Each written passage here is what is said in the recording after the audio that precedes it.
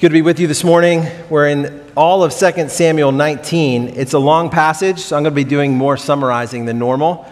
I trust that you'll have time in the next few days to read 2 Samuel 19 if you haven't already, carefully. Before we get any further, let me pause and pray and ask the Spirit's help. Father, you are matchless in all your ways. You offer in Christ to separate us from our sins as far as the east is from the west. You've been a gracious, self-giving Father. And we pray this morning that you, Holy Spirit, would lift up Christ in our midst. Help us to see that this world is brief and momentary, and that you, Lord Jesus, are coming as the King to rule and to reign, to reward your people, and to defeat finally those who rebel and reject you. We pray for your help now, Holy Spirit, in Christ's name, amen.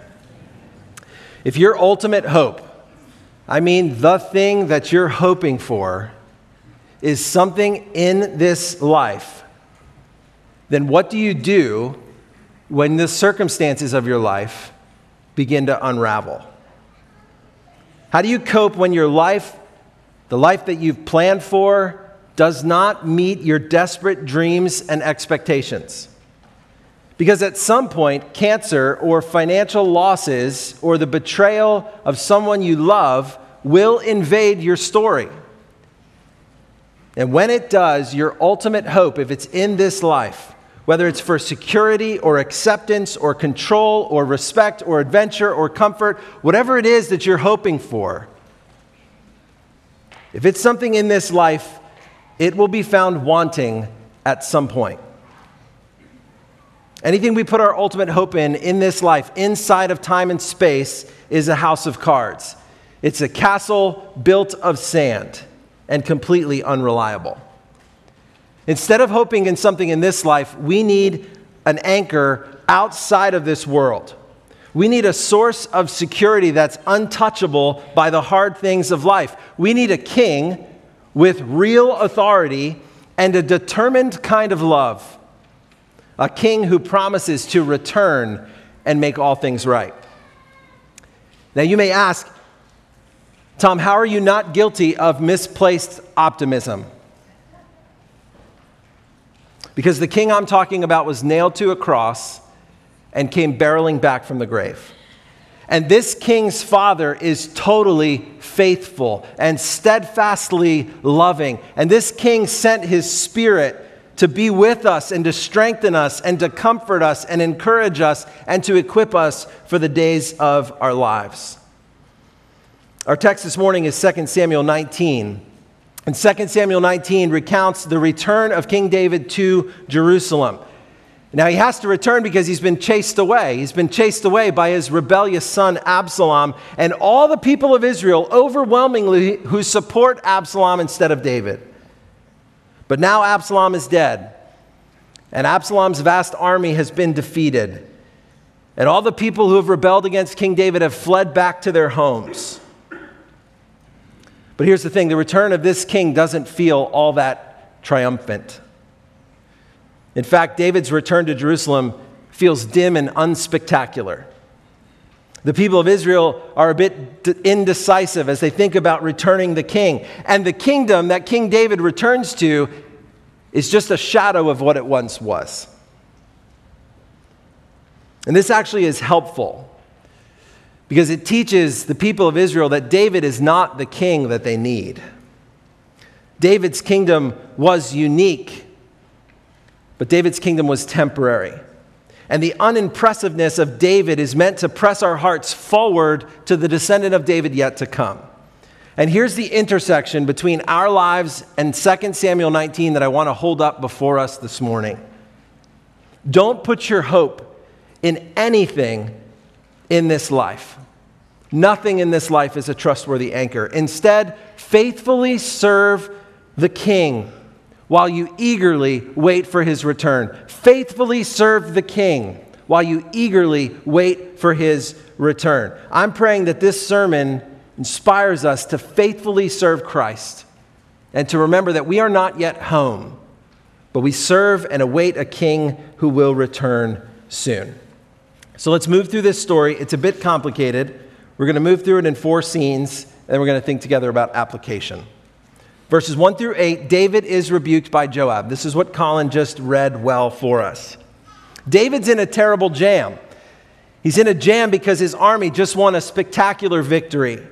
But the death of his son Absalom in the midst of that battle, no matter how much of a scoundrel Absalom was, is a severe body blow for the king. And so David is publicly weeping, and he's mourning the death of his son Absalom, when he ought to be celebrating the victory that his people just won on his behalf. They were vastly outnumbered by the rest of the people of Israel, and they came out on top.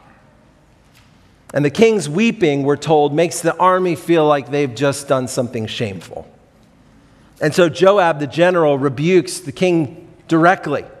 These men saved your lives and the lives of your wives and your children, and you shame them today with your tears.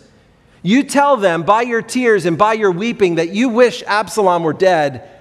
You wish that they were dead and Absalom were still alive.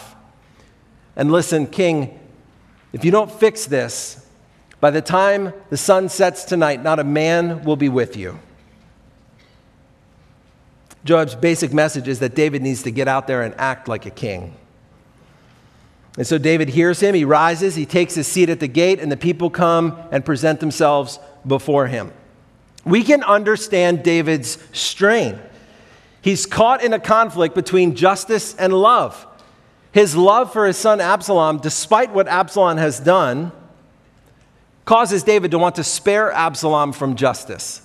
His love causes him to be tempted to spare Absalom from justice. But sin requires justice. Sin always requires justice. And so God does not spare his only son whom he loved when his son needed to wear the sins of the world.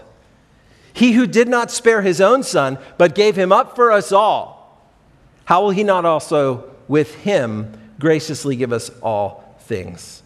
Romans 8:32. Love and justice come together at the cross, where the Father does not spare the Son for the sake of love. Instead, gives up his only Son so that we might be reconciled through him.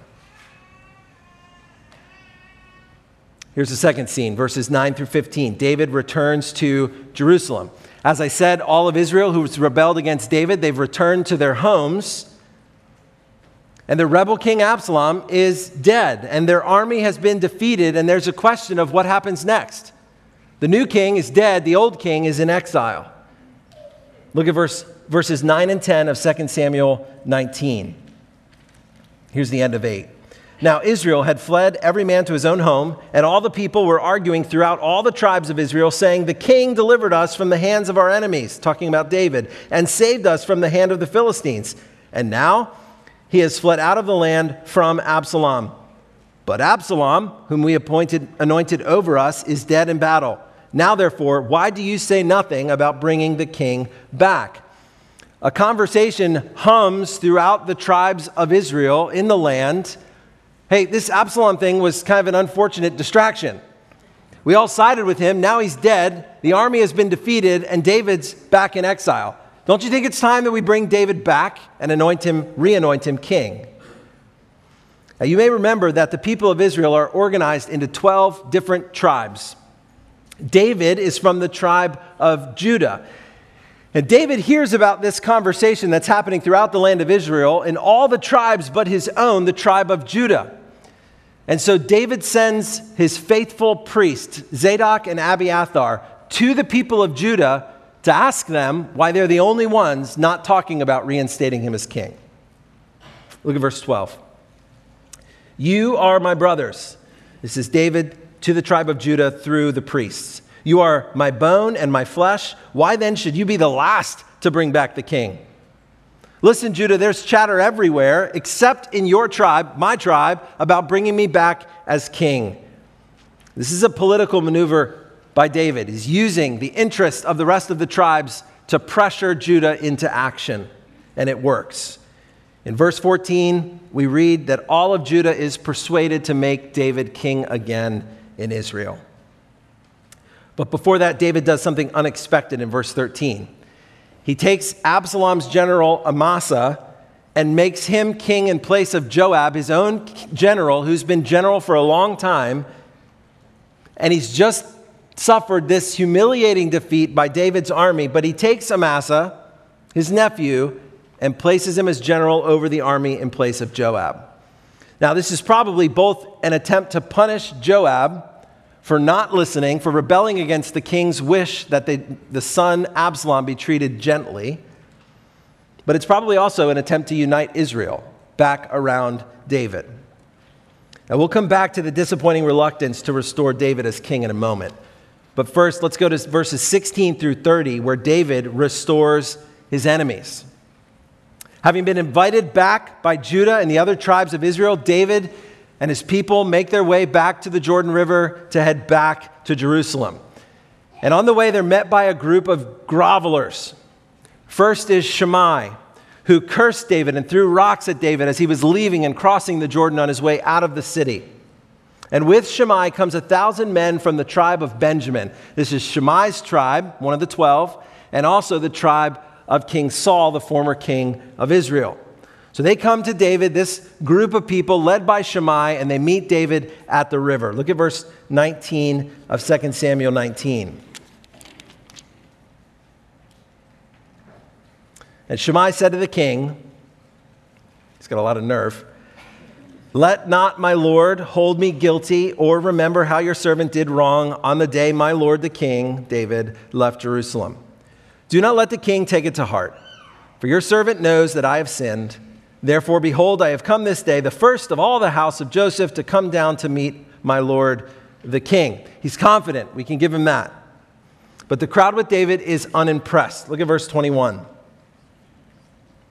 Abishai, the son of Zeruiah, answered, "Shall not Shimei be put to death for this, because he cursed the Lord's anointed?"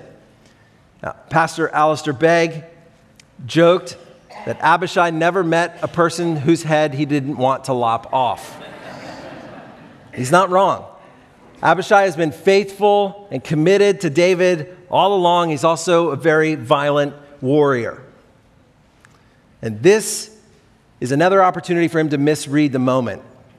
He misunderstands David's heart. He misunderstands what God is doing in this moment. This is a day not to exact vengeance. This is a day to be gracious and to reunify the kingdom. Look at verse 22. David said to Abishai, "What have I to do with you, you sons of Zeruiah?" Now, Abishai is the brother of David's general Joab. So David zooms out the camera just from Abishai to both of these brothers and says, "What have I to do with you, you sons of Zeruiah, that you should this day be an adversary to me? Shall anyone be put to death in Israel this day? For do I not know that I am this day king over Israel?" Now, after Shimei comes another man, Mephibosheth, that I was really hoping I wouldn't have to pronounce his name again. But Mephibosheth comes with his servant Siba. Mephibosheth, you may remember, is Jonathan. So we have King Saul, we have his son Jonathan, and then we have the grandson Mephibosheth. Mephibosheth is the only remaining grandson of Saul, the only remaining son of Jonathan. And David, instead of killing the remaining son, gives him all of King Saul's property and gives him Siba to manage that property because Mephibosheth had his feet broken when he was a child and cannot care for the land himself. Now, we saw Siba last, this manager of Mephibosheth's property, when David fled from Jerusalem. And at that time, Siba told David that Mephibosheth had betrayed him, that Mephibosheth was looking to take the throne of his grandfather Saul. And therefore, when David sees him here, he has questions for Mephibosheth. Even though Mephibosheth shows up having not taken care of his feet, not shaved, not washed since David left the city. Look at verse 26. Mephibosheth answered David, who had just asked him, "Why did you not go with me? My lord, O king, my servant," speaking of Siba, "deceived me. For your servant, me, said to him, I will saddle a donkey for myself, that I may ride on it and go with the king, for your servant is lame. Seba has slandered your servant to my lord the king, but my lord the king is like an angel of God. Do therefore what seems good to you. For all my father's house were but men doomed to death, because they were in the line of Saul, before my lord the king. But you set your servant among those who eat at your table. What further right have I then to cry out to the king? Now that he is actually crying out to the king. But David wonders who's telling the truth. And I don't know if David is unconvinced or if David just wants to help these two men reconcile, but he splits the property 50-50 between them. And then in verse 30, Mephibosheth, maybe in a cry of innocence, maybe evidence of his innocence, says, I don't want the property, I just want proximity to you, David, king of Israel. That's the third scene. David restores his enemies. Now the fourth scene, David reclaims the throne. Two subpoints in this fourth scene. First, we meet a man named Barzillai, who had supported David while he was in exile. And then the second subpoint is we observe a disappointing dispute between Judah, one of the tribes, and Israel, the rest of the tribes. Barzillai was an extremely wealthy man who remained unquestionably loyal to King David while he was in exile. He was a wealthy man and he met David's needs, provided him with food while he was in exile. David, now that he can return to Jerusalem, wants to repay the favor, wants to show gratitude for Barzillai's generosity, and invites him to come to Jerusalem to be a part of David's household and to spend his remaining days there. Look at verse 34. But Barzillai said to the king, how many years have I still to live that I should go with the king to Jerusalem? I am this day 80 years old. Can I discern what is pleasant and what is not? Can your servant taste what he eats or what he drinks? Can I still listen to the voice of singing men and singing women? Why then should your servant be an added burden to my lord the king? Your servant will go a little way over the Jordan with the king. Why should the king repay me with such a reward? Please let your servant return that I may die in my own city near the grave of my father and my mother. But here is your servant Chimham. Let him go over with my lord the king and do for him whatever seems good to you. Now, he may be overplaying his hand just a little bit. 80 is not that old, but he longs to die at home. That's clear. He wants to die in his own city, but he sends instead his servant, the trusted servant Chimham, whom David is to bless in his place. And so David and his household, including this new servant, cross over the Jordan. But verse 40 lets us know that while all Judah, that one tribe of Israel, while that tribe brings David across the river, only half of the rest of the tribes are there. But by verse 41, all of Israel has arrived, and they're expressing frustration that Judah, the last to call David back to be king, are the ones in the place of honor. Look at verse 42. All the men of Judah answered the men of Israel, because the king is our close relative, why then are you angry over this matter? Have we eaten at all at the king's expense, or has he given us any gift? And the men of Israel answered the men of Judah, we have 10 shares, meaning 10 tribes, in the king. And in David also we have more than you. Why then did you despise us? Were we not the first to speak of bringing back our king? But the words of the men of Judah were fiercer than the words of the men of Israel. So we can see here the first signs that Israel is about to break into two kingdoms. Now, it will wait to happen until David's son Solomon dies, but it's coming. And we'll have the 10 northern tribes of Israel, usually, at least from this point forward, referred to as Israel. And then we have the southern tribe, too, mainly the tribe of Judah. Now, here's the point, I think, the best I can tell. This is not the glorious return of the king that we expect. This is King David. He's returning to the throne, and everyone seems to be reluctant. The whole thing feels anticlimactic, which helps Israel look forward, not backward. David's reign was special, but David's reign was not the destination for God's people. It's an imperfect, a very imperfect foreshadowing of what is to come, to a time when every knee will bow in heaven and on earth, when the Prince of Glory appears in power. And I think this is the intersection between our lives and 2 Samuel 19 and where it starts to become clear. So let's go back to the beginning as we think together 2 points of application. This is not just a story in the Old Testament. This is a story that's meant to do good for God's people. If we hope in something in this life, that thing will betray us in the end. Because nothing in creation can bear the weight of our souls. Nothing in creation can bear the weight and the freight of what we long for deep in our hearts. So instead, our job is to faithfully serve the King while we await his return. Faithfully serve the King while we await his return. Look beyond this life to the eternal King who is coming. So let's think about faithfully serve. While King David lived in exile, faithful priests Zadok and Abiathar served him faithfully.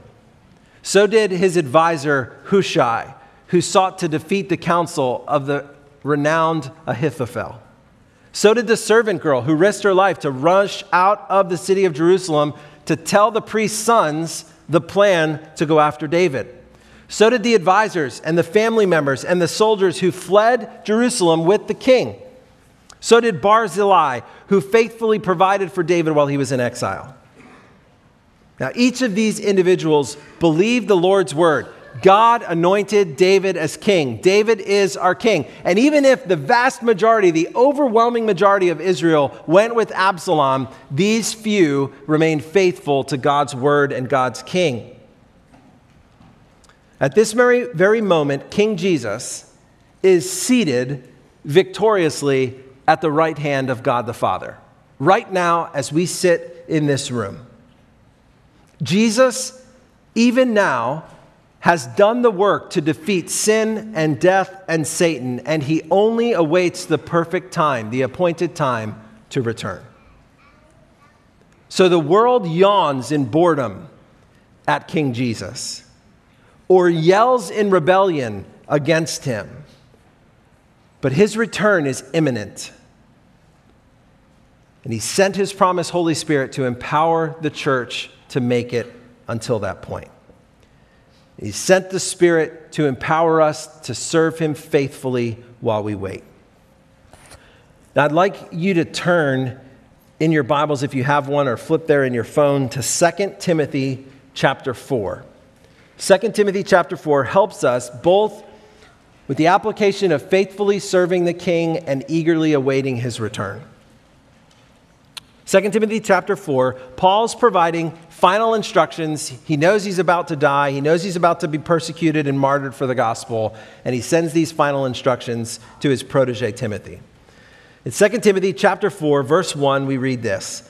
Paul says, I charge you, Timothy, in the presence of God and of Christ Jesus. I'm charging you, I'm calling you in the presence of God and of Christ Jesus. Christ Jesus, who is the judge of the living and the dead, and by his appearing and his kingdom. Paul is saying, in light of the fact that Jesus, the judge of the living and the dead, will return and bring his kingdom. It's coming. That's the context in which Paul charges Timothy to do the following. Preach the word. Be ready, in season and out of season. Reprove, rebuke, exhort, with complete patience and teaching. Why? This is needed because of verse 3. For the time is coming when people will not endure sound teaching, but having itching ears, they will accumulate for themselves teachers to suit their own passions, and will turn away from listening to the truth and will wander off into myths. Paul says, Timothy, pay attention. For a time is coming when people will depart from the truth. Therefore, in light of the fact that this will happen, and in light of the fact that Jesus the judge will return and bring with him his kingdom, preach the word. Be ready in season and out of season. Church family, we have to take this word on board. What we are seeing with our precious neighbors and colleagues and children is not unexpected. Paul said to Timothy 2,000 years ago, expect willing departures from sound teaching. expect people to turn willingly, knowingly from the truth, to depart from it. We should expect that those we love will collect for themselves, will surround themselves with teachers and teaching, teachers and content that suit their own desires and passions. We should expect it. We should expect that those close to us will turn away from truth and wander into myths. What we're seeing in our lifetime in that way is not unique at all. But the word to us this morning that I think intersects with those who remain faithful to King David is that even if this wandering, this departing from the truth, even if it happens in great volume and we are left in a small minority, we preach the word. We proclaim the truth. We live according to the Bible. We stand firm on God's word, in season or out of season. Whether the message of God's word is popular to those whom we love, but whom we disagree with, whether it's in season or out of season, whether the message makes sense to our neighbors or it seems foolish and offensive, no matter. We stand firm on the truth. We reprove, rebuke, and exhort. And we do so how? We do so with patient teaching. Patient teaching. He does not say that we shout. He doesn't say to pound our fists at our neighbors. We patiently teach our neighbors what God's heart is like. We stand firm and we faithfully serve the King. And that discipline of patient teaching, it guards us from the outrage that marks our culture. We have no need to outrage. We have no need to panic. We have no need to be angry. We serve the King who's already won, and he will return. We have no need to employ the tactics of the world around us. And then in verse 5, he says, "As for you, always be sober-minded." You cannot be outraged and sober-minded. Endure suffering. Do the work of an evangelist. Fulfill your ministry. Be sober-minded. Do not be deceived into overemphasizing this life and underemphasizing the next. Don't be deceived. Live for eternity. Remain focused and vigilant. Life is short. Eternity is long. Put your hand to the plow with joyful earnestness and faithfully serve the King. He says, endure suffering. Be willing to bear the cost for faithfully serving our King. It doesn't mean we welcome the cost. It means when the cost comes, we endure it. We endure it just like Christ endured it. You see, we can be gentle because Christ is the judge. And Christ will return and he will make all things right. Do the work of an evangelist. Our neighbors, our children, our coworkers, they need the hope of the gospel. They need us to speak. They need us to proclaim. Paul says, Timothy, fulfill your ministry. Do what God is calling you to do in the classroom, on the field. Do it in the office. Do it in the conference room. Do it at the school board meeting. Do it over the dining room table. Fulfill your ministry. Do the work of an evangelist, endure suffering, be sober-minded. Faithfully serve the King. And while you do, eagerly await the King's return. This is the second point of application. Eagerly await. Faithfully serve, eagerly await. I would describe, as I've said, the reception of David by Israel as lackluster and unspectacular. The call of the New Testament is for us to eagerly await the return of Jesus. Not to wait for it, to eagerly wait, to love the returning of Christ. Here's 1 Timothy 4, verse 7.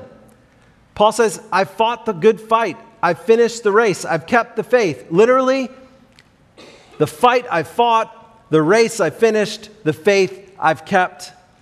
Henceforth there is laid up for me the crown of righteousness, which the Lord, the righteous judge, will award to me on that day when he returns. And not only to me, it's not just for Paul. This reward also, but also to all those who have loved his appearing. Not tolerated it, loved it. Loved his appearing.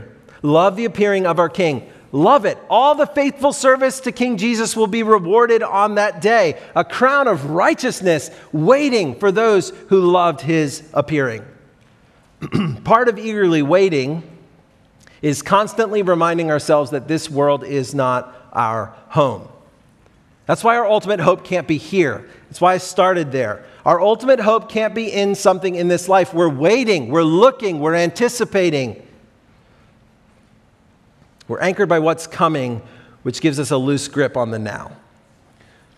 Nicole and I took our kids camping in Maine, and we loved just about every minute of it.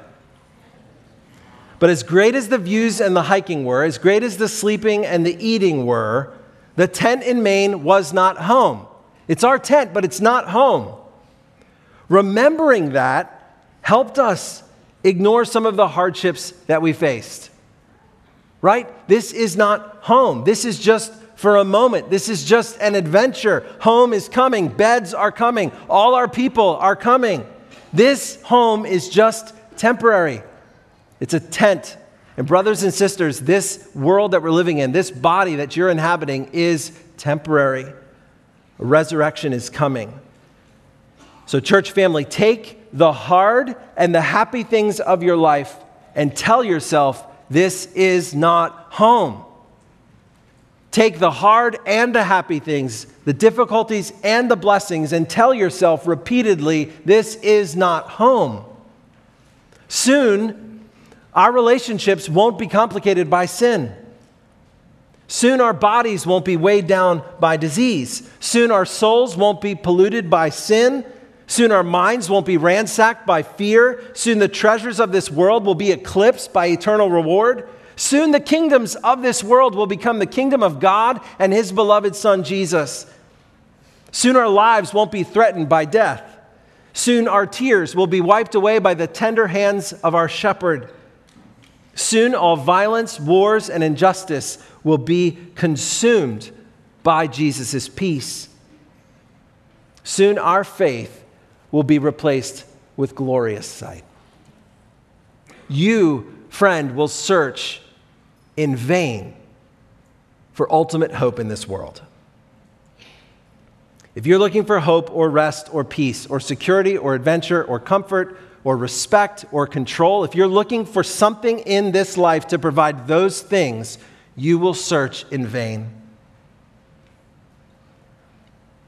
Philippians 3:20, we read, our citizenship is in heaven. Our citizenship is already in heaven, and it's from there, from heaven, we await a Savior, the Lord Jesus Christ. Put your hope there. Eagerly wait for the coming of the King. We are carrying a lot as a church family. A lot. Anchor your hearts in the return of a King. He is coming. The victory has been won. Oh, Christian, embrace the fact that the victory has been won and your faithfulness to Christ does not depend upon you. He has sent his Spirit to empower you to do what he's called you to do. Jesus came for you. Jesus obeyed for you. Jesus died for you, rose for you. Jesus is preparing a place for you, and Jesus will soon come back for you. That is the hope of the gospel. He's doing it all. You be faithful to him in the power of the Spirit that he's sent to strengthen you.